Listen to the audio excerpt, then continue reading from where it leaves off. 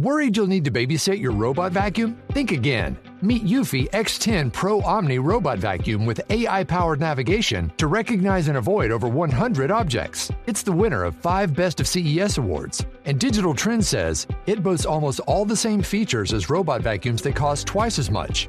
Want to know more? Go to eufy.com. That's EUFY.com. And discover X10 Pro Omni, the best-in-class all-in-one robot vacuum for only $799. It's October 5th, 1789, and another remarkable event is about to be uncovered by Ariel, Rebecca, and Ali, the Retrospectors. So it was on this day that a market trader started banging a drum in the middle of a Parisian square, launching a chain of events which would eventually end 100 years of Versailles rule. And when I heard that you wanted to cover a woman's march, because that's what this drum-banging lady led to, I sort of assumed the Women's March on Versailles must be an early version of like a women's lib march or a suffrage march or something like that. But it's not about women's rights, really, is it? Except in terms of women as head of the household, running the kitchen, feeding the family. Because actually, it was a reaction to the grain shortage. Yeah, and it came on the back of what was known as both the Flour Wars and the Wheat Riots that had sort of happened over the period from kind of 1775 onwards, where gradual declines of various kinds in production of grain in conjunction with the growing French population had created a strain on resources that meant that bread was in really short supply. And this day was the day that one woman in particular, and then more women around her who'd gone off to buy bread, decided that enough was enough and the head of the king must roll. Or at least roll back to Paris, because their main objection was the fact that King Louis XVI and his family, including obviously the much detested Marie Antoinette, were living in the court at Versailles, which was seen as debauched and out of touch. And there was still this feeling... Come on. Living in comparative luxury in the Palace of Versailles. Yeah. Is there anything more synonymous with debauchery? The allegedly debauched Palace of Versailles. Too much journalist in you still, Rebecca. Yeah. Surrounded by their modest gold leaf decorations. Well, where we are in the French Revolution is in this really weird time, because I think people forget that the French Revolution actually took quite a long time to happen. It wasn't just everyone jumped into the palace and guillotined the king. At this point, the king was still the king. He was still in his palace at Versailles, and we'd already had the storming of the Bastille as well. Yeah, just 2 months earlier. I mean, that's crucial, because some of the people involved in this protest had been there. Like, it was fairly clear that their intentions were serious. So at this time, France basically still seemed to be heading towards a constitutional monarchy along British lines, and the National Assembly, who were the parliament, were also based in Versailles.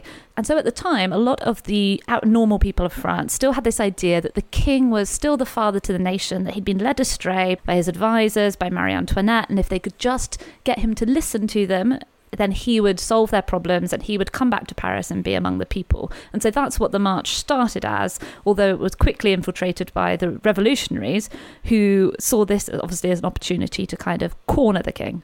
Yeah, I mean, you say it was started that way. I suppose we'll never really know what the intentions of the woman were, because her name has been lost to history. You know, it's like the comparison, I suppose, is with, in modern day, Mohamed Bouazizi, who was the Tunisian fruit and vegetable vendor who set himself on fire and kick-started the Arab Spring. But we know his name. I mean, I just said it, right? So we know what he thought, but her name isn't even recorded to history, is it? We don't know who she was, why she was banging a drum. She was obviously hungry. The price of bread had risen to around 80% of the average wage. So we know what she was angry about, but it got hijacked, this protest. Yeah, and you can tell that it moved a bit beyond its original remit, because the original band of women at the market went to the Hôtel de Ville, like the place where the Parisian mayor is based, and they demanded the city release its supplies of bread. So that was kind of, basically an open shut case, give us the bread. But they got no response. And then apparently somebody started shouting to Versailles, which was 12 miles away. And then they decided that they would head to Versailles and confront the National Assembly and the king in person. But crucially, at this juncture, the growing crowd, which was about 5,000 people, were joined by 15,000 National Guardsmen who were being led reluctantly by the Marquis de Lafayette. He was one of the heroes of the American Revolution, and he really did not think that the army should be getting involved in this protest, but this feeling was so strong among the military that he decided he had to go to prevent a mutiny. So by this point, you've got upwards of 30,000 people by the time they get to Versailles who have joined this protest with all kinds of motives, and crucially some of them with pikes and swords and even some cannon that they had taken from the Hôtel de Ville. It does feel a bit like, I'm sorry to make, modern comparisons all the time that maybe don't withstand scrutiny, but it feels a bit like the March on the Senate, doesn't it? It feels that there was a sort of drain the swamp vibe, because you had all these people that were angry but for different reasons, but also there was a falsehood at the root of it, which is a lot of people believed a false starvation plot. They believed that the aristocrats weren't just indifferent to their plight or ignorant of it or rich and selfish. They thought they deliberately hoped to kill off the peasant population by creating poor harvests. That's what a lot of people believed. And as soon as someone said to Versailles, everyone was like, yes, we're going to... But, there was not anything backing that up.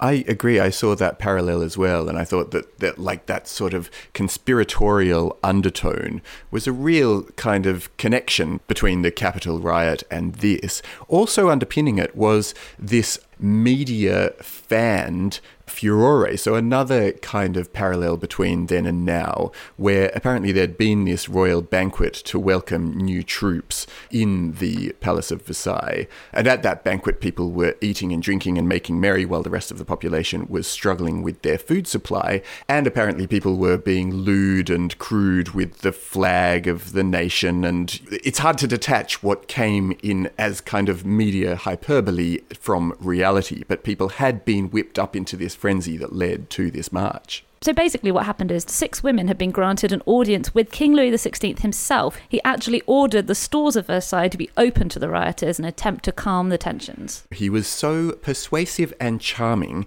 that the women fainted at his feet, at least the way that history recalls it. He was a big celebrity. You can passionately be angry about something, but if you get to meet the king in the palace, that morning you were banging a drum in a market, you haven't eaten for 2 weeks, you'd be a bit fainty. That's probably what was underpinning it, really. But it didn't work. He tried to pacify the protesters. Some of them did go home, I understand, but blood was shed the next morning, wasn't it? 6 a.m, the crowd broke into the palace. They weren't really looking for the king, actually. They were looking for Marie Antoinette. One of them was heard to say, "Kill, kill, we want to cut off her head, cut out her heart, and fry her liver." Oof. Antoinette escaped, apparently, by going through a secret passageway to the king's bedchamber. Otherwise, she may well have ended up with her head on spikes, as happened to 2 of the guards who did lose their lives. And knowing that this had happened makes it even more incredible what happened later on that day, which is that King Louis XVI appeared on the balcony and told the crowd that he had decided that the royal family would return to Paris. But then the crowd were calling for Marie Antoinette. The king disappeared, and then out comes Marie Antoinette, who stood on the balcony facing these people, some of whom were armed with guns, and she basically just made an appeal to them. From behind her children, mind you. So she had a bit of a buffer between her and the muskets. And she was able to appease the crowd, who ended up cheering for her. I've got to say, one thing that emerges from this story, and it might just be because a lot of time has passed and historical accounts can be quite conflicting, but it does feel like this crowd was very up and down. But that's consistent with all these various different elements being part of the crowd, isn't it? They didn't quite know what they wanted, apart from they wanted to not be hungry anymore. Even when they got the king to agree to come back with them, something of the menace lingered. There was apparently celebration, and this royal parade was held back from Versailles to Paris. But amid it all, there was gunfire, there were these 2 heads on pikes, there were bullets whizzing over the head of the king. So I think that he probably knew, even at this point, that he wasn't off the hook at this stage. But actually, he didn't know as much as he should have done. That's the point about Louis XVI, isn't it? If he'd have known a little bit more about what his people wanted, he would have been in Paris in the first place. That was their argument. Come to Paris and understand what we're going through. And I'm not saying he deserved what happened to him in the end, which, spoiler, if you haven't followed the French Revolution, head off. But, it happened because he was so unaware of how the public were feeling. And that's what makes the departure from Versailles so symbolic as well. That it had not only become a byword for, debauchery, allegedly, but also... but also... I have a gold mirror.